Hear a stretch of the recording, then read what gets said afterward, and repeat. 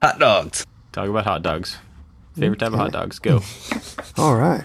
Hey, guys. Hey. You guys want to know where I was for the last 8 hours? In bed? Driving back from Wait. Baltimore. I just got back from Baltimore like 20 minutes It's ago. 10 o'clock in the morning right now. Almost 10. So Yeah. you haven't slept? I slept Oh, you're awake now. Bear's mad that I haven't slept. I slept a little bit here and there on the ride. Were you driving? And yeah, I was driving until I couldn't drive. Then I'd take a nap and then I get up and drive. And I was almost going to text you guys and say, hey, what do you think about 3 o'clock? But I got home. I pulled in the driveway at 8. I was able to sleep for about 45 minutes and I'm feeling real good. Just get out of the shower. So I'm here on time. If it wasn't for you guys, I would have slept in Baltimore. It's your fault. Thank you. No, I'm glad I'm home. I have so much to do.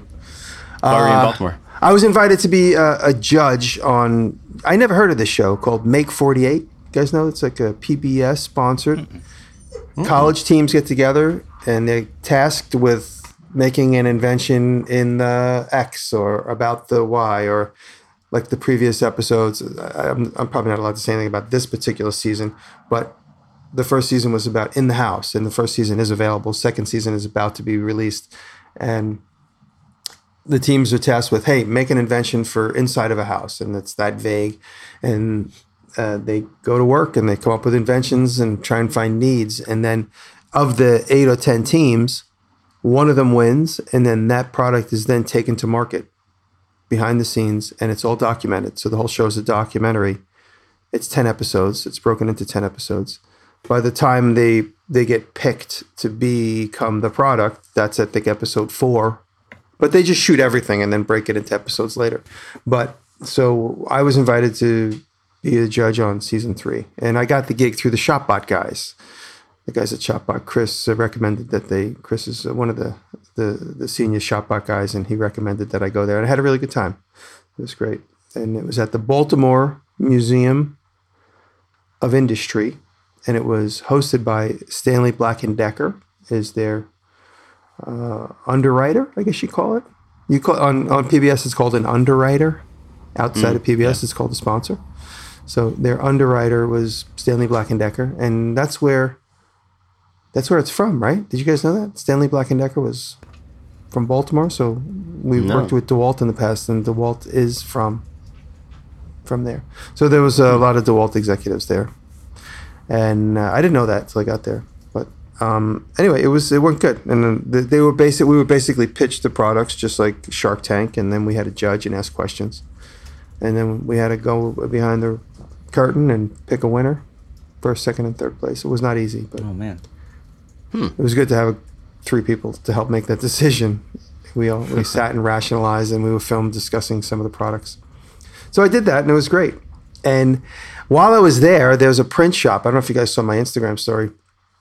They have an old antique printing. It's all antique industry stuff. And I remembered there was a guy who wanted to give me his print shop, an older gentleman. I met him through the comment section, friend of a friend. He's not on YouTube. He's 82 years old. But he has a full print shop. And he has a printing press that he got that was about to be junked in 1963. And he took it and repaired it. It's been sitting in his print shop in his backyard. He has a dedicated house for his print shop. It's been sitting there since 1966 in this print shop. And I texted him last night and he said, yeah, come on by when you're done. So I went to his house at 11 o'clock, hung out with him and his wife for an hour, looked at all the beautiful equipment he wants me to take. Oh, man. And we just got to know each other. So I kind of broke the ice with him. And he gave me one book as like a, here, take this with you now, but come back and take everything. He wants me to take everything. Wow. Yeah. So there'll be a little bit of a follow-up in my vlog this week about it. But yeah, what a sweet old man. And he's a wood carver and he does paper models. And he's just a busy guy. Kind of reminded me, Bob, like you said about your grandfather used to carve birds. This guy is an incredible craftsman. I wish I had more. Like I felt a little rushed because they were very, they're elderly, and I was kind of holding them up. But they were more than happy to stay up for me.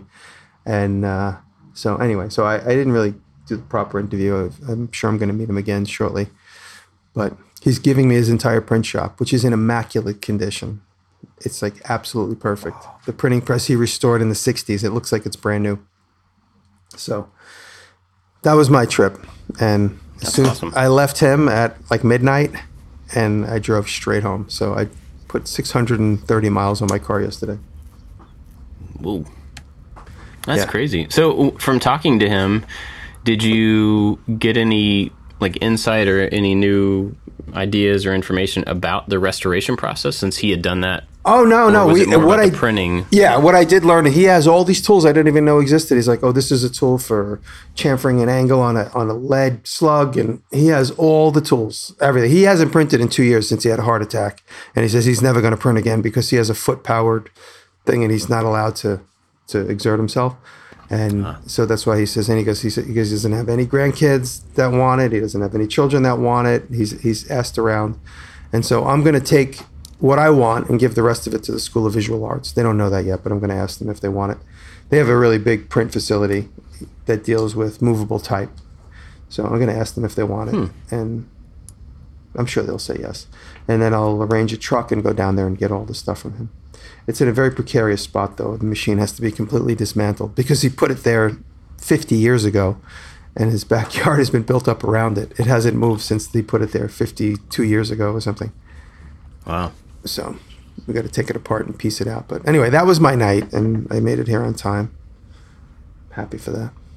Well, I'm glad you're here. Thank you. Not, asleep. So at what point are you going to have to build a second building on your property? I'm just going to I'm going to rearrange. I have some machines in the big warehouse that I don't necessarily, even though I've acquired them, I don't necessarily need them. So I'm going to either sell them or give them away. So, now that I have it's kind of like currency in machines, I could give them or trade them. I don't know who's calling me. So I can exchange or trade or give away machines now that I have a surplus. Make room. Yeah, right. So, well, I'm looking for a mill. So if you got a mill you want to get rid of, let me know. You're looking for I have an extra mill sitting in my mother's driveway right now, but it weighs 3,000 pounds.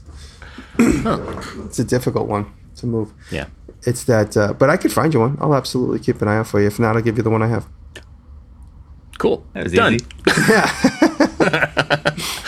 Yeah, I mean, that is something I've been thinking more about. Like, we were talking a couple of weeks ago about a beginning machining project. Mm-hmm. And had a really great suggestion from somebody, and I don't want to give it away because I may start that video this week. But part of it was like, it's mostly a turning project. And then when I was thinking through the process, I was like, oh, well, if I had a mill, then I could do flat sides. I could turn this part and then flatten out this part. And I'm like, oh, that would be really cool. But I don't have another way to do that I'm aware of. You can also look for a Shoreline lathe. Shoreline is a smaller desktop milling machine. Okay. Yeah, so it's called Shoreline. It's like kind of for model makers and smaller parts. So write Shoreline down. Who knows? Maybe you could even tap them for a sponsorship or something. But it's not Shoreline. CNC, but it's it's hand operated and probably has an envelope of like 6 by 6 inches by maybe 6 inches. I don't know, but it's definitely. Oh, yeah. If you have a bigger project, I'll find you that Bridgeport that I promised you. You said you were going to give me one. I heard it, and it's recorded. I'll tell you what, right now, I'm going to do some work on this for you. There is a Bridgeport in Slidell. Where's the town where, not too far from where you are, the south side of Kentucky. It's a town where the distillery is, where Grandpappy's distillery is. Anyway, it's on the south side of town, kind of like within 10, 15 miles of the airport. There's a Bridgeport mill sitting in the warehouse there. I'll find out if it's still sitting there. And I'll make sure that if I can figure out how to get it to you. I've been asking them for years, and they keep blowing me off. But I'm going to ask Chuck. I'm working on something with Chuck. He's my guy over there, and I'll ask him if it's still there. I like that you have a guy at like some random building in the south of Kentucky. Like, I got a guy here, and I got a here, one in every state. That's awesome. That was the first Bridgeport mill that I saw that I was like, that's mine. Like I touched it, and I'm like, this is mine, right? Because nobody's using it. Like it's in the old. And Chuck and Bob, you're like, no, it's not yours, but maybe it can be yours. I'm like, no, this is mine, right? You guys are going to hold it until I can get my truck over here. Anyway, that was years before I had the one I have now. So it's like, and it's impractical to go and get that because it's near you. So it's for you if I can figure out how to get it out of the grip. And right next to it is a LaGrange lathe that's like 12 feet long, probably weighs like 7,000 pounds. Wow. You could have that too. Wow. You're giving me stuff that somebody else owns. That's awesome. It's all yours. I like that. Wow, you're so generous. It's at the there's Bullet there's all sorts of Distillery. really expensive cars somewhere, and you can have those. I'll Oh, give yeah. you those. There's a car. You return. go in the gift shop. Take whatever you want while you're there. Tell them I sent you. Okay. David, what have you been up to? I'm a little sad. We were hoping. So there's a Ray and Charles Eames exhibit that was at the Henry Ford Museum, which is near Detroit, and it was supposed to be there up through September. And every weekend we're like, we're gonna go, and then something comes up. I'm like, okay, we'll push it back next weekend. And we just found out they had to close the exhibit early, and it's no longer there. And my buddy that's a bummer. Bill Van Loo was like, "Hey, it's just so you know, it's they had to shut it down because of some water issue that they had in the building or something." And so my heart was completely broken. And so the next place the exhibit is going to be is in Oakland at the Oakland Museum of California, starting in October. And so Kelly and I are already talking about making a trip out to Oakland just to see this exhibit that was 50 minutes from my home a few weeks ago. So I've never really spent any time in Oakland. I know you had an awesome experience at the Oakland airport one time, Bob. Oh yeah, But that was fantastic. so I don't know. So if anybody is in the Oakland area and knows some cool things to visit while we're out there, let me know. Oh yeah, we know people in Oakland. Yeah, I think the Shaper Tool peeps are out there, right? I believe so. I know Bill Lutz is out What's up, there. Bill? Ashley that we know from Twitch Oh, yeah. is out there. I've got a friend named Matt that's out there. Yeah. Hey, Matt. So this week I'm working on like a bar liquor cabinet for one of the rooms that we have in the house, and I'm going to do it in two parts. There's a middle part that has a little beverage cooler, and I'm building a cabinet around the beverage cooler, and that's just what we're working on this week. And then next week we'll work on the two ends, and of course it's going to have like a mod style, and I'm going to build it out of cherry plywood. And as soon as we're done here, I'm going to go pick up supplies for it. Yeah. Sweet. I saw the. Well, I can't even remember which video it was now. The last video. Oh, the Apple Box Yes. video. Was that the first one that cameraman Dan shot? It was actually the second one, but it was Okay. It was the second one. It was the first one where we were like, let's get crazy and have fun with this one. Yeah. Gotcha. Thank I liked you. it. It was cool to see, like, you know, it felt a little different because it was shot Yeah. differently and stuff, but it was cool. It was nice to see it, you know, evolve and change. Yeah, we played with some high frame rate slow motion stuff, and I got a new gimbal, and we don't use the gimbal. We only use the gimbal like maybe 5% of the time, and the rest of it is monopod. But so we were using the gimbal with some high frame rate that we could slow down, and it looks really cool. And it's one of those things where I want to do it all the time, but you have to treat it like a candy bar. You can't eat candy bars for dinner. You have to, you know. You want to bet? You can eat candy bars. That's fine. I know exactly what you're talking about. Yeah. Whenever I did a TV show and the cameraman would geek out and rent the gimbal, it was like everybody was crowded around it. Like, yo, maybe this is the shot for the gimbal, and they everything would shut down while they set it up and like wait it. But I'm going to go into a little bit more detail later in the podcast when we talk about our topic. Yeah. Interesting. Okay. Before we get to that, though, we were talking about, I don't know, there was a transition and I lost it. But anyway, we haven't heard your weigh-in lately, Jimmy, and I'm curious. Oh yeah, you know, I just been distracted. I hit 200 last week. I didn't weigh in today because I was driving. My scale and my seat doesn't work right now. No, I'm just kidding. But no, I hit 200 the other day, and I cheated to avoid falling asleep, and I totally broke my own protocol. Driving last night, got to a point where I was like, I am either going to sleep while I'm driving or I'm going to eat junk food. So I ate junk food just to get some sugar rushes as I was driving. I don't recommend it, but it actually works for me because I find myself driving through the middle of the night quite a bit to and from New York. And so I had a donut and a bag of Doritos while I was driving last night. Not good, but it did. I can see on your face that you feel bad about that. Oh yeah, no, I love it. Or like you're disappointed in yourself or something. Prior to like May, when I began my little weight loss quest, that was kind of normal food for me. I'm like, I'll have a donut. I'll just have one every day in a row. Just have one. But no, it's the first time I ate junk food like that in a while, and I'm not gonna say I hated it. It was actually amazing.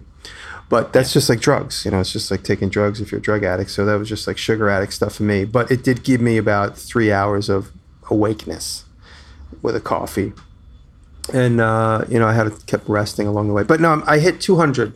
And I've jogged a few times, not as much as I want, but I broke the ice. So I jog around the parking lot out here, which is, it's probably like 10 acres. So I jog around the 10-acre parking lot that's down near my house.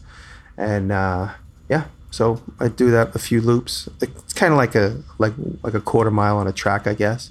That's what I'm considering, although it's a big square. So I'm running around that, and I've taken to heart what you said. Just build up a sweat for 20-something minutes instead of worrying about how far you go, and it's great for me because I'm like right beside the house. When I decide to give up, I just go into my house instead of being like 2 miles away, going, "Oh God, what did I just do?" Yeah, spend an hour walking back. So it's been good, and I'm joking. I said it to my buddy Derek yesterday. I said I want to look like Mick Jagger. That's my goal, is to get down to like 170.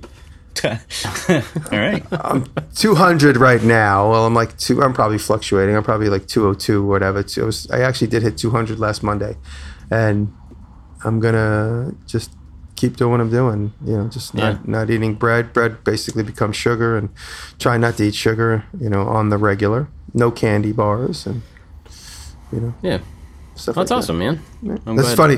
The other day I was at Home Depot, and I got like a little Nutri-Grain bar, which is just candy, basically disguised as health food. So I cut it in half, and I ate half of it, and then I just forgot the other half was in the tool bin that I bought. And it was like 4 or 5 hours later, Brett's like pulling the tools out. He's like, "Do you want to finish this?" And I'm like, "Yeah, give me that." But I'm of like the mindset now where I could kind of mentally check out. Like, 3 months ago, I'd be like, I know exactly where that half of that candy bar is. I need it right now. Let me eat it. I would cut it in half, eat it, and wait 3 minutes and eat the other half. But now I'm kind of like mentally departing myself. Like I said, harm reduction. I'm slowly moving away from the candies, and all health food bars are candy. Good. If you find yourself like looking for snacks and stuff, are you building up replacement snacks that are healthy so that you do have something to go to when you're I'm just hungry? like eating like just sliced turkey, and we have hummus. I'll take a couple spoonfuls of hummus, and that'll be all I need. I'm not I'm doing a little bit of protein shakes. Tal and I are both doing some protein shakes, with some frozen fruit in it, that kind of stuff. Yeah.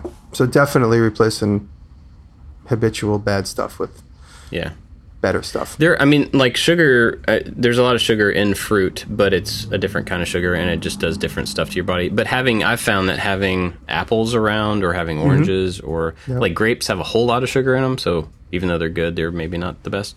Bananas are really good for, like kind of giving you a fill without actually, giving you a lot of sugar. So that's what I'm doing. And whereas I would normally eat a lot of crackers and things for snacks, because like peanut butter and crackers is just a good filling snack for me, but that's not really good for you. So I'm trying to instead keep fresh fruit around and use that as my like filler snack, for right now. Well, it's just to talk a little bit more about the food stuff. Like when in the past I'd be like, I'm starving, and I'd go and I'd eat like a whole sandwich from the deli down the block. Instead, I'll just eat like one spoonful of peanut butter, and that'll satiate the need to at least eat something. Yeah. And then, a few hours will go by, and it might be regular dinner time for a proper meal. One of the weird tricks that I use for myself is sometimes when I get hungry, I'll just go and rinse my mouth out with mouthwash. I don't know why, but that stops the hunger. Really? Is it weird that I eat toothpaste when I get hungry? Yes. Yep. 100%. I'm just kidding. I don't do that. I don't do that. Shit. You can't backpedal now, man. If you slow down my videos, you'll see I have like a tube of toothpaste hanging out of my mouth. I'm just slowly sucking on it. Oh, boy. I didn't want to tell anybody that. That's funny. No, that's it. I had years ago. I had a trainer for a short period of time, and do you guys hear the vacuum? Is that in my house? Yes. Oh, I'm sorry. I'll make this comment and I'll mute. My trainer, he said, he goes, and that's where I got that mentality from. He said, psych yourself out. If you think it's time for a slice of pizza or if it's time for a thing, he goes, go eat one peanut. And just the physicality of eating one little tiny thing that's 10 calories will mentally satiate that need to have to eat. And so that's kind of how, instead of like I need to eat a whole thing, I'm like, just eat one little tiny piece of what would be a whole thing. Yeah. I would be surprised if that worked for me. I don't feel like it would. There's a lot of mental restraint. There's lots and lots of, my buddy used to say that me and my brothers are like robots. We could just open the panel on our chest and switch to diet and then close the panel again. I'm very regimented when I make the decision. It takes me years to make the decision, but when I make the decision, it's game on. So. Interesting. Well, I've been running more. Like we started, so I convinced Josh to run a half marathon with me. And so our training for that started last week. So we've had the first week and, it's pretty cool. Like I have run a whole lot in my life in like the last maybe 10, 15 years. And I've gone through phases where I'll get really sick of it because I do a whole lot of it. And then I'm just like, like I got to go run again. And so for the last year and a half or so, I haven't really run as much. I'm trying to do it. I've been like at a maintenance level, just doing it here and there. But now that I have another goal and another set like plan in front of me, like these days are this distance and like it feels good to run now. And it feels like I'm getting out there. And like when I finished the first week of training, and got to the end of the run, I was like, sweet, I feel good. And I finished a chunk, like one of the, I don't even know how many weeks it is, 12 weeks or whatever. One of those is done, checked it off, and that felt really good.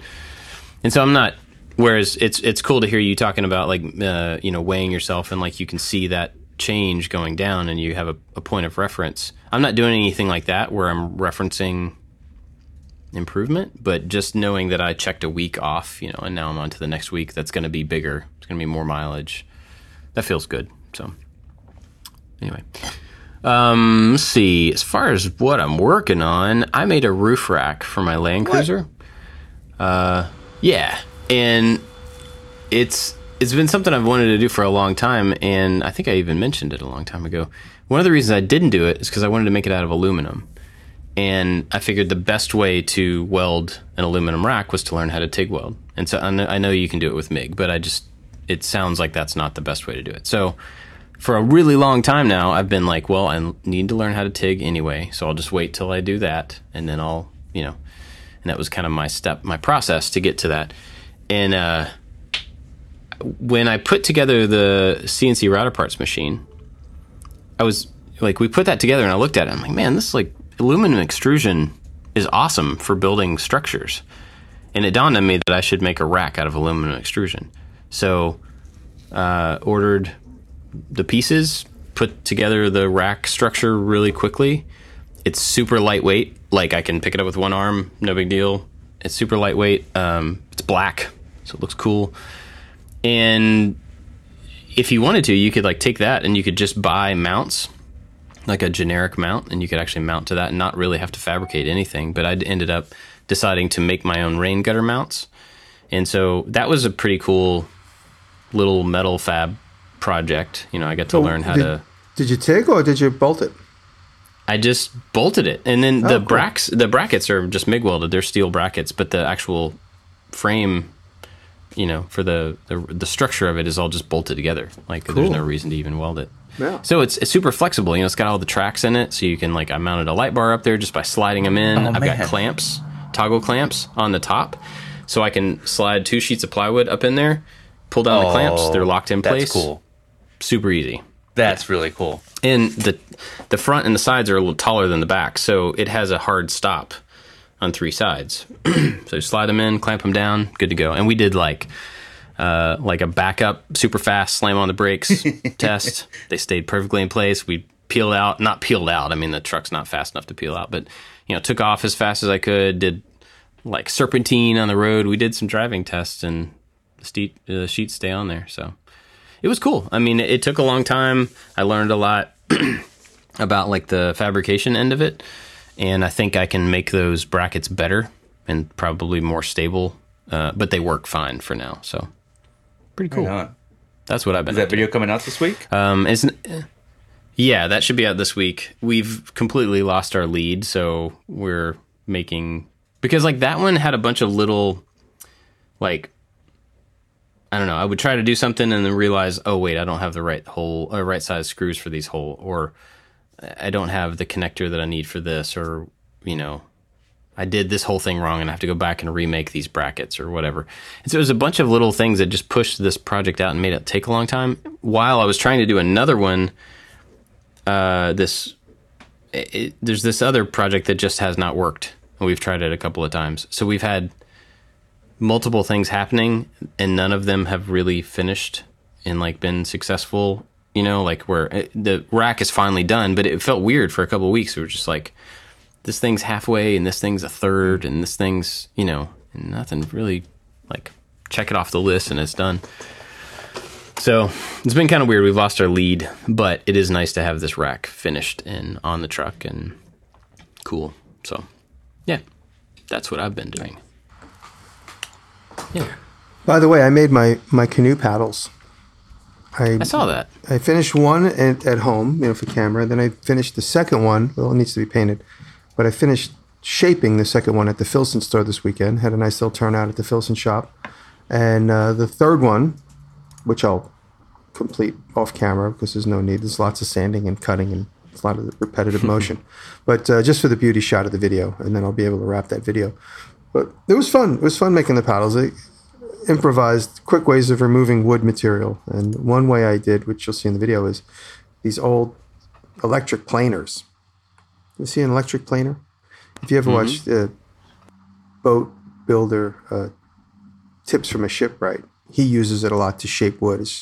You kind of use it. It's like a electric planer. And I have an old Craftsman one, and it was the first time I ever really used it, and it worked great. I was able to remove a lot of material really quickly. I did what I could with the bandsaw and then just straightened out all my bandsaw cuts with that electric planer. It makes a tremendous mess. I was able to just bring it out into the driveway and just do it outside. And makes fast work. And then I use the Arbortech turbo plane to shape the handle, the end handle. Yeah. So made fast work of hand planes to fix it up. So it was fun. It was very satisfying. It's a good project if anybody's thinking about getting into carving. It's an easy project. I've never used an electric pointer before. Does it grab and want to pull away from you? No, it's you got to push it through because it's a resistance. Okay. So it's kind of coming up. So when you push it and it's scooping up from underneath, it is a little bit treacherous, and you got to be careful because if you could easily, if you're trying to use it on the flat side where I used it on the broad flat side, you could easily just go bloop, and put a big gouge in it. So I have it set for a really low setting, and I'm just like quickly. I start from one side and work my way across because the cut is only 3 inches wide and the paddle's maybe 8 inches wide. So you just got to be careful. And then you leave yourself enough room to clean up later. So did you, on the flat, is it flat like the paddle thing, or do you have the center lifted, or what? I have the center lifted a little bit. Yeah, I was able to shape it, and as I went down with the hand plane, get a little ridge. Now, I don't know if that ridge, I asked somebody on Instagram, either he didn't answer me back or he's stuck in the filter, but I saw a paddle maker and I asked him some detailed questions. But now that ridge, I don't know if that's just to keep it supported because it's from that center piece that goes all the way down through the whole paddle because I added some external colors on it. Or is that part of the anatomy of like the water flowing over it? Did you know? Do you happen to know? I don't. I was just curious about that, actually. It seems to me that would actually be a bad thing for functionality, but a good thing for strength. Mm-hmm. But I don't really know that. That's just my gut feeling. Well, a little secret behind the scenes, and it's just, don't tell anybody this, but I bought a couple of paddles at the flea market, and I just copied the ones I bought at the flea market for like $5. Cheater! I'm a cheater. But I did the same thing. Yeah. I mean, I was at an outdoor store, and I looked at them and took some pictures, and I was like trying to get shapes and stuff. Yeah. Same thing. So I just kind of copied the way it was. But the one I have is definitely computer routed out. It's very regular. And mine is obviously more hand done. I like it more hand done. because I'm a handgun kind of guy. Cool. Well, we have a topic today. I thought we would talk about process. What's from idea to promoting a video? What's everybody's process? What do you think? That's a big kind of question. Yeah, and well, we're 3/4 of the way through the podcast too, so we're gonna fly right through this. My process is I have a notebook and I just dump notes in the notebook. I dump ideas, and usually it's just one word ideas. It'll say pickaxe. Like for instance, I'm working on this pickaxe. I posted a picture of the other day, and I start marinating on it in my brain. I'm thinking, okay, I want to make a fireman's axe. There's a type of fireman's axe called a Seagrave axe, or it's got like little cheeks at the bottom where the wood goes into the handle. It's like a little triangulated cheeks. And then there's a big pick sticking out of the back. And now they're expensive. And I thought, I don't need to have an exact official one. Let me just make one. So I had this axe with the little triangle cheeks on it I happened to find in my shop. I've had it, but when I saw it, it like sparked, oh, that's the thing I could use to make that other thing. And then a funny story, on Sunday, Taylor and I went for a hike at a new waterfall nearby here that it's about 20 miles away. We never went to it before. And on the walk on the waterfall, I found a leaf spring from like an old truck. Of course you did. Why wouldn't you? It was like, it's from a truck, like nearby, I found like the frame of a truck. And I picked it up, and it turns out it was a bandsaw. And I found the bandsaw we were in the underneath the waterfall. We were in the middle of the woods, and I said, Taylor said, she goes, somebody probably drove this truck out here in the 1920s, and then the forest grew up around it. Crazy. That's crazy. So I took just the leaf spring, which is really rotted, but it is a leaf spring. So I'm going to take this home and make a knife out of it. It'll be a great project because it's so rotted. There's like holes through it, but I could maybe make a piece of, one solid piece out of it. Anyway, so I took that, and then as we left, we were right across the street from an old graveyard. And then in the graveyard, there was a crypt, and the door was wide open. And I'm like, I'm going in there. She's like, all right, well, I'm waiting here. So I go in the crypt, and the only thing in the crypt is a couple of old gas cans. There's nothing in there. It's a couple of empty beers because the kids go in there. And right in the middle of the floor is a double-ended pick with no handle, completely rotted, like for digging a hole. And I picked it up, and I said to Taylor, I go, look what's in here, a pick. I'm taking this. She goes, good, let's get out of here. And so I took the pick, and in this video, you'll see me find the fireman's axe, which I threw in the grass, so it looks like I found it in the weeds. And then the pickaxe, which I also threw in the grass, so it looks like I found it in the weeds. And I cut the pick off of one side, and I'm going to weld it to the back of the other side of the hatchet, the axe. And so that's a long, boring story. But the point I'm making is that's something I thought of. No, it's not. It's not a boring story. You just tomb raided a crypt that you found in the middle of the woods and stole an axe from it. That's not a boring story. Well, it is by the edge of the road, so it gets a lot of traffic. And what is it? It's Break-A-Bean. If anybody knows what Break-A-Bean is, it's this little town that has like an old general store that's like 200 years old.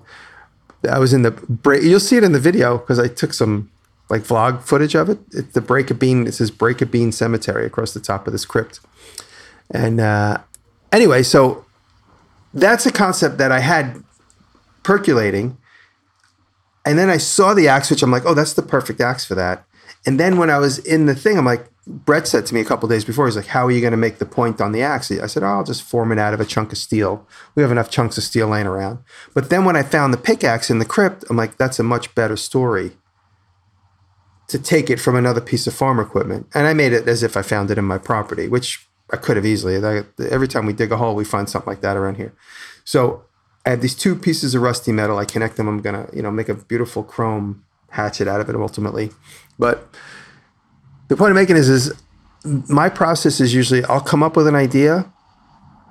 And if it isn't a clear, completely concise idea, for instance, like a razor blade, make a big razor blade. There's not more to it than, oh, that'll be cool. That's a great visual. Let me make a giant razor blade. That I thought of and made that day. But with this pickaxe, it's something that percolates, and I look for moments where pieces of that puzzle present themselves. And because my mind is working on it, my mind is more in tune with finding pieces of that puzzle that would make a good visual story or even just a good product. And and not everything has to be end up on film, but if it's a good opportunity, of course I'll put it on film. But that's kind of how it is. And I always have like 7 or 8 things percolating in the background. That knife I found in the woods, well, it's not a knife yet, but it's a leaf spring. That leaf spring I found in the woods, that's a good story. I just found a thing, and it's going to be a nice transformation.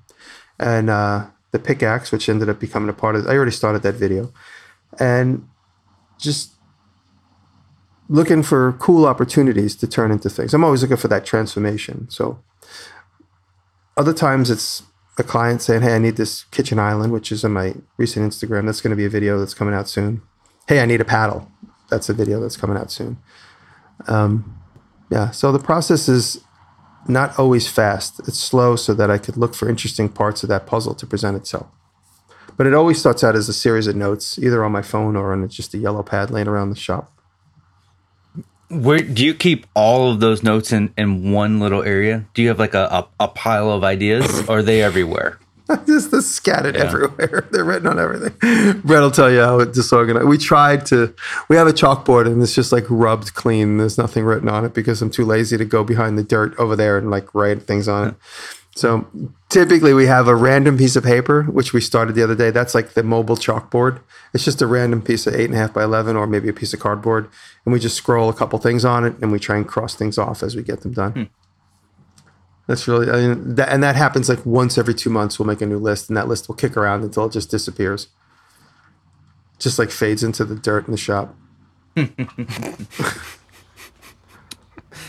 Or I keep a note, in the Apple Notes. I do that a lot more often now than ever. Yeah. Yeah. What about you, Dave? So I have, every idea gets written down. Lately I've been using Airtable, but it doesn't matter where the idea gets written down, whether it's paper or on some app. But whether the idea is doable or not, the idea, it gets written down. And so there's a huge list. And then within that list, I have high priority, medium priority, or no priority at all. And so the high priority means there's some sort of deadline, or this is a thing that we want at this time, or this would be great for an upcoming sponsor. Medium priority is just something I want to do this summer or fall. And so when it comes time to pick a new project, I'll just go through that list and just whatever hits me. It's just like this week, I don't have a lot of time, so maybe I'm going to pick this little project that's going to be quick and easy, or maybe I just saw a photo of something that inspired an idea, so I'm going to pick this project because I'm really inspired to do this right now. And so that's how the ideas get started. And then from there, I might quickly sketch out on paper. I'm not really good at sketching, but I'll kind of sketch out the idea to get a rough look of it. And then it goes into Fusion 360, where I want to get every last detail done before I make that first cut. So that lets me know how much material I need. It really speeds up the process as far as like cutting joinery and getting all the pieces to dimension, because everything is right there in front of me on the computer. And that's where my ideas come from. Everything gets written. Like some of the, if I'm going through my list, there's probably 100 things on there right now. And some of them were put on there a couple days ago, and some of them were put on there a couple years ago. And it's just whatever inspires me at that moment is what I pick from that list. Yeah, I think mine's pretty similar. I use Airtable as well to hold all the ideas, and I use I've talked about this before, but I have a little app that's connected to If This Then That on my phone. And so basically when you open the app, it's just a text field. That's the only, and there's a single button on the screen. And so it opens really quickly, and there's no other stuff to do. And the thing I love about that is it's just, I hit that icon, anytime I get an idea of any sort, whether it's a project idea or just like a thought about something that I want to spend more time on later, I open that app, type in some words or use voice, or whatever to put it in there, and then I hit that big button and then it disappears. And having that process of it being super fast and easy, and there are no barriers to me recording an idea, makes it to where I put down everything. Like you're saying, like 1 word, 2 words, just every idea goes down. And those get dumped into a table, an Airtable that looks like a spreadsheet. And everything in that table, like I'm looking at it now, and there's probably well over 200 entries in the table. And when they go in, there's a field that is currently called Project Focus, and I think that's the wrong name, but when they go in, there's nothing in that field. So I can look and be like, the ones that don't have anything here are the ones that I need to kind of vet and decide. And then after that, I can set it to that field to like stuff I'm actually researching. We have plausible, as if it's realistic. We have abstract, if it's something that's not really a project idea. It's more of like an idea, like a direction or something that's a little less figured out. And then totally bananas. And I've talked about the totally bananas list before. It's stuff that I'll probably never do, but it's like I don't want to throw away that idea. I just want to put it down there because it may be something that would, I'll figure out a good way to actually do it in the future, or it may lead to another idea. Or it's one of those things like I would never actually be able to do this by myself. But then if I find somebody else who has a skill set that makes it possible, I'm like, oh, wait, we could collaborate on this idea to make this thing happen. But if I'd thrown that idea away, that wouldn't have been top of mind. And so it's basically the same process there as far as like recording it. But when I'm looking for, something to work on next, I can go through this list. And I always start with like the plausible because they're more realistic. And I'll go through and kind of see what will fit within the time frame that I have. So I'll look at my schedule. Like I overthink this stuff. I know I do. And it's it's a asset, but I think it also is a bad thing because I spend a little too much time. Where Jimmy, you said like you found a piece of steel and you decided to make it into a giant razor blade. That's awesome. And you did all that in one day. Yeah. That happens to me on rare occasion, but more often I'm like trying to plan out the next couple of months and like, well, if I'm going to do woodworking this week, then the next week should be something different. And then the one after that should be something different. I'm trying to kind of keep the variety and work them into like a production schedule that's realistic. Like the closet that I did, that took well over a month. And so I had to schedule stuff around that took less time so that I had continuing content, to flow out. And so I think one of the bad things about that part of the process, it's good because I can look at this list right now and I've got projects into late October on the schedule. It doesn't mean they're going to stay there or anything, but I've tried to lay out stuff that's realistic and timely over the next several months to make sure that I can get started on them, to get them done in time. But that doesn't really... Like having that process is good because I have employees, I have stuff that has to prep and everything, but there's not room for that thing that you said, Jimmy, of like, I have an idea today and I'm going to try to just like do this thing. That's why I tend to keep it loosey-goosey. We always have at least like 3 or 4 videos I know that are going to get finished. And I gave up on that, post every such and such day because I could just never keep to it. So now when everything's ready, it just goes up. And, I think I suffer, honestly, because of it. I lose subscribers or things don't grow as fast and I'm losing views. But I can try and get on that schedule. I just don't think I'm going to be able to keep it. So I'm just doing it spontaneously and I integrate videos naturally as they're available. So, Bob, I know, Jimmy, you kind of work willy-nilly and you put out videos when you can. And Bob, you do have a video schedule, but do you have a shooting schedule as well? Like we shoot projects on this day and it gets moved into this bin and so on? Not really. We try to just shoot every... I think that would probably be a good idea. But I think because some of the projects... Well, like this rack that I was talking about. That's a pretty good example. Like I ordered the extrusion... And then I had to wait like 4 weeks. And then it showed up. But when it showed up, I was already working on something else that had to, whatever that was, I don't even remember, had to finish that before I could start shooting the assembly.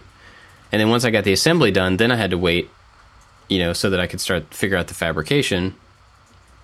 And then I had to wait on material. And then I had to, so it's like, I can't really get a single project built into a shooting schedule because there's so many unknowns. And so that's part of why I like to have several things planned out over the next couple of months, so that in case one gets stalled, I've got the next one on deck and I can do some work there. And like I was saying earlier, we had a couple going at the same time and none of them were completing. One of the bad things about that process of having multiple stuff going at the same time is that it feels like you're not really making a ton of progress, because like 3 projects move forward 10%, but if nothing is completing, nothing is done, and you have footage that you can bundle up and ship off, then for me anyway, it's been like a little frustrating to be, we're working all the time. We're making progress on everything. That's what happens with me. It's like I work, finishes. and everything is slowly getting built in the background, and then all of a sudden I have 5 videos done at one time. Right. And then I just parse them out slowly as Does that bother you, or is that just... No, I mean, it probably bothers the fan base that are frustrated that I'll have a vlog ready before I have another build ready, and they're like, "You never make anything anymore. You used to make stuff." I get that comment a lot. But, I'm doing the best I can. Yeah. So I'm trying to figure that out as far as processes, keeping things moving. But I'm also, we talked about putting all the ideas in a list and then categorizing them by size or by plausibility or whatever. One of the problems with that, it's not really, it's easy to see because of that, is that all of the simple stuff, all of the short stuff, the small projects, I do them. Like, we got to fill something. We got to put something in this week. Let's take the smallest thing we can do and stick it in there. And after a couple of months, there's no more small projects. And so then the list is full of giant projects, and you can't do that all the time, So that's kind of one place I'm struggling with. I want to have more small projects to fill in weeks, but I don't want them to be throwaway things. I want them to still have value and a purpose and be useful to people to watch. So it's a weird kind of... that's a weird spot to be in, because it would be super easy for me to go on Pinterest and like look for some random little woodworking project that I don't need and I don't have any interest in, and like just make a video about making that thing to fill a week. But like, do I want to do that? I mean, I can say I don't want to do that, but that's, you could go that route to just fill the schedule, but then what's the value of that? And then you go the other way with Jimmy. Times. Go ahead. Well, I was to say, like, go the other way with Jimmy, where you're doing things that you want to do specifically, and if it takes you a month to get a project video out, so be it, because you're doing a thing that you have interest in, and it takes time. And I don't know, there's somewhere in the middle of those two things, and overthinking and underthinking, there's a middle ground in there that I'm trying to find. Well, it's also probably a moving target, too. As an artist approach, try this once in a while, which is basically everything I do. You start working on it, not really having a clear, concise path. You just start working on it. And then while you're in like the process, all of a sudden you're like, oh my God, if I do this, wow, I never would have thought of this part of it if I didn't just get started. So that happens a lot. So that's what I'm saying. You start those little projects like a napkin holder, for instance, and you're in the middle of making that napkin holder, which could be a boring project, but then you think of that one thing and you're like, oh my God, this was just a napkin holder, but now it's a napkin holder with this really cool aspect. A laser. Yeah. It's a laser napkin holder. Yeah, it shoots lasers. No, so you wouldn't have thought of it. It's like a zombie hand holding napkins.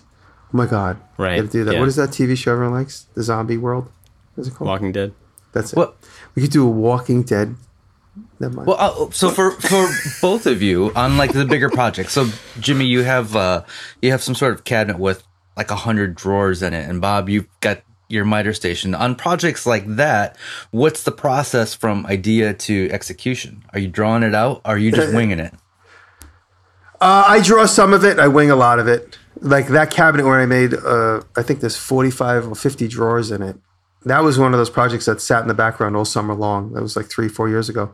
But I basically copied something I saw in an antique shop. I didn't really copy it verbatim, but I copied the technique and how they made it and the structure by which the drawers were made. I pulled the drawer out, I looked at it. I'm like, the guy's like, each drawer is $50 each. I was like, I'll just make my own. He was like, it was like a big hardware store thing where all the drawers were missing, and he was selling the individual drawers, and he didn't care that the cabinet was becoming kind of turned into a piece of junk. Anyway, so that I saw that, and I'm like, I knew I wanted to make one. And so I designed the layout where I have a bunch of skinny drawers, and then at the bottom, the bigger ones for the heavier stuff down at the bottom that maybe need a bigger drawer. And so that layout I did myself, but I did a little bit of experimenting, and then I went to work on it. And while I was working on it, I figured out a lot of things I didn't think of while I was trying to draw it. So a lot of details that I didn't think of while I was trying to plan it. So that's why I say, even if it's a small project or a big project, just get started. You know, my theory is this. I know that at least this much of it has to get done. So if I don't know the design solution down the road, I know that at least I got to cut this plywood up. So I'll start doing that. And then once the plywood's cut up, like there's a little like voice in my head that says, "Hey, stupid, you got to connect that to that." I'm like, "Oh yeah, that's right." So I'll connect that together. I'm like, "Okay, that part's done." And then, "Hey, stupid, don't forget to cut this and add that over there." I'm like, "Oh yeah, I got to do that too." So this like little subconscious voice in my head just keeps, who's kind of a jerk apparently because he keeps calling you stupid. So. Because you know what it is? It's the insecure conscious mind going, and that subconscious, Jerky Boys character going, just glue it together. What are you worried about? Yeah. And that's the duality of my brain. That's what, if you could put like a microphone against my head, that's what you would hear. You just make a 30-year-old Jerky Boys reference? Yeah. Right. Frank Rizzo's in my head telling me, just do the next thing. Stop worrying. That's really what it is. See, for me, like that, like as far as the whether to model or not, I typically only model something if I want to turn it into plans. I would rather sketch it out just on. I mean, if it's just for me, sketching it on paper and just writing down dimensions will be enough information for me to be able to do it. But if I am going to make plans, then I'll fully model it so that we can get a cut list and I can give the Forby the design and he can build the plans and stuff out of it. So that's funny. I just remembered. Oh, go ahead, Bob, and I'll say. Well, I was going to say, and the downside of that is that I don't make plans for some things that after the fact would be good to have plans for. Like I think, well, this one's not really that interesting to like I did the lounge chair, like the steel lounge chair, and I'm thinking like nobody's going to make that, but I made a second one because it works really well and people have asked for the plans, but I didn't model it. And now at this point to go back and model it wouldn't really probably be super beneficial. So I don't know that that's the best approach, I was going to say, plus, it would be good. Sorry, one more thing. It would be good modeling practice to just model things that you're going to make for the sake of just practicing modeling, and it makes those things faster. Every time I open up SketchUp or 360, I open it up and I start modeling it and I just go, I could just build this. And I just like, I'll make a big square and go like, how do I put a notch in it? I forget it. I'll just go to the shop and make it in wood. That happens to me every time. I've talked about that before. But when I just remembered when I did the facade of that big chest of drawers, I laid it out with the big piece of paper. So it was 5 feet tall by 32 inches wide. I took a piece of paper that big, taped it to the tabletop, and used a ruler and triangle and laid it out in full scale so that I could see it and feel it. Because I could make it in Illustrator and look at the facade of it and be like, I don't really understand like the feel of this until I make it real size. So I always urge everybody, all my students, if you can literally draw something in real life scale, just draw it. And then you have a much better feel for it. And then you have like a roadmap that you could decide how to make all your table saw cuts. A storyboard or a story stick. Yeah. Yeah, exactly. So that's what I did with that. And I don't know if it's actually in the video or not, but it was laying around with glue all over it because I kept laying pieces of wood on it. Anyway. Yeah. If you can draw real life, I would always go for it. It's funny. The students had to do something that was basically like a tent for a human. Bear found the metal can. Hold on. Bear, put that down. Stop. He won't stop. But it was a good effort. It was a good effort. Really try very hard. Good stop. Okay. No. All right. But they had to make a tent for a human, and they made it this big. And I made a joke. I was like, you couldn't find a human to make a real size one. Like they made it tabletop size. They spent the 2 days. Bears likes that tent joke. I said, all you needed to do is just model this concept full scale. Yeah. So anyway, When you can model something full scale, do it. That's it. I'm going to mute Bear now. Okay. Well, we're about an hour in. Do we want to talk further about process, or do we want to save that for? We will save it. Bear, no. It's kind of. Oops, sorry. Kind of idea. Thought I was on mute. Sorry. All right. Well, what? Actually, you guys figure out what you're watching. We got a pretty good process here. I'll talk about Patreon. I got a good one. Big thanks to our Patreon supporters for helping out with the show. It does mean a lot. And we have a little after show that's Patreon exclusive. So once you sign up on Patreon at any level, there's an RSS feed. It's almost like a separate podcast, like the after show podcast or whatever. Anyway, you subscribe to that feed from the Patreon page, and then you can listen to the episodes or the after show thing. And it's another little bit of us talking. Sometimes there's secret stuff. Sometimes somebody complains about something. Sometimes Jimmy has pants on. Sometimes he doesn't. So, yeah, if you want to check that out, go to patreon.com/makingit and support at any level. But you can also, leave us an iTunes review or share the show with somebody you know, post about it on Twitter, whatever. Any of that stuff is super helpful. So I want to say big thanks to Wise Old Al, Evan and Caitlin, Corey Ward, Works by Solo, Michael Schubert, Chad from Mancrafting, Nick Ryan, Caleb Harris from You Can Make This Too, and Make Build Modify. They're our top supporters over there. We're super grateful for them and for everybody else that helps out. It means a lot. Thank you, guys. Thank you. David, what you got? So a few weeks ago, Casey Neistat had Will Smith on his vlog. And I knew Will Smith had a vlog. There was a big article about it when he started a YouTube channel. Like, this is Will Smith, the actor, musician, Fresh Prince Will Smith. Mm-hmm. And I knew he had a vlog because there was a big deal about it when he started a YouTube channel. But I never watched it. And then he was on Casey Neistat's vlog. I was like, oh, that was fun. I'll go check out Will's channel. And it's awesome. It is really well done. Yeah, I tweeted about this over the last few weeks a couple times. Like, Will Smith is making the best vlogs out there. It's so good. And it's full of positivity, and he's taking his family to different places, and it's hilarious. It's well done. It's well produced. Maybe he has a crew follow him around where he goes, but sometimes he's filming on his phone. Sure he does. But it's amazing. It's inspiring, and it's really good. Nice. I just subbed. Cool. Okay. One of the best machining teachers I met at the Barzy event when I went, Joe Piezinski. I don't know how to say his name. I just texted it to you guys. Joe Piezinski. Everyone just calls him Joe Pie for short. He's a great teacher for machining. Bob, if you really want to consider it, he has great lessons on little things at a time, mostly about the lathe. So if either of you guys are interested in doing machining lathe work, and he's just a very, very, very good teacher. Very clinical, but that's all you need. There's nothing fancy. He does a little lesson in front of a wipe-off board, then he goes, let's go to the lathe, and that's it. And it's really good, very cut and dry, and videos tend to be a little long in machining stuffs, but there's packed full of good information. So check out Joe Pie, and he's happens to be a very nice guy. We kind of connected when we met out there, and I found myself watching his videos from time to time, and today when I was thinking who I'm going to say, I'm like, God, I should have said Joe weeks ago. And maybe I did. I don't remember, but I've just been getting into his videos. Sweet. Awesome. Yeah, I'll check that out because that is stuff that I would like to know. So my recommendation is a little bit different this week. It's a game. And I know you two probably don't really play video games. I mean, board games. I could be wrong.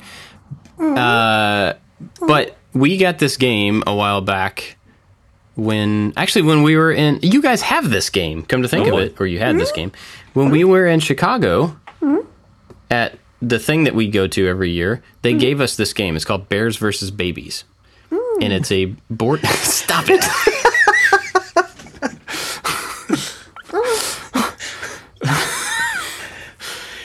It's a board game. It's a card game called Bears versus Babies. And we got it out last week. We got it out last week for my kids to play, and I learned it with them, and it's super silly It's fun. You can play it with like any group of people or age people, and it's just a fun. It's just a fun game, and it's not complicated. So you can kind of sit down and play it with whomever. My kids love it because it's all about building these super weird monsters. You have a head of one type and a body of a different type, and you have crab claws and machine gun arms and Tyrannosaurus arms, and you just get to build your crazy monster, and then they eat babies. It's a really funny game, and so it's a blast to play it with my kids. So we've been playing it a lot lately, and if you're looking for something to play with, kids, it's a good game. Or goofy adults, also a good game for that. Very cool. So I'm going to put the video. They comes with instructions, and it says when you pull the instructions out, don't read these. Instead, go watch this video. And it's a YouTube video that explains the game in like 2 minutes.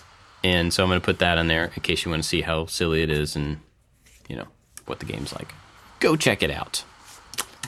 How's the new podcast, Bob? It's good. It's good. We, I think, are 6 episodes in.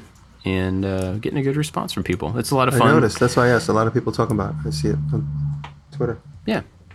Yep. In case you haven't heard that, Josh and I are doing a new show called No Instructions, and it's just us building Legos and playing with, or building models and Lego sets and talking about life and nerdy stuff and stuff.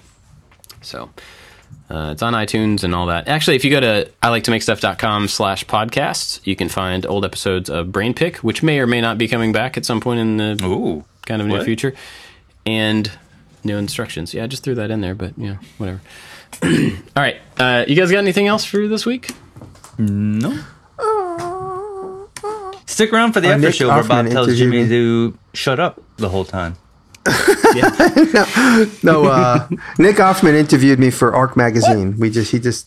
He emailed me questions on his road trip. I think he went to see his family, and then I replied back with voice memos to 8 questions.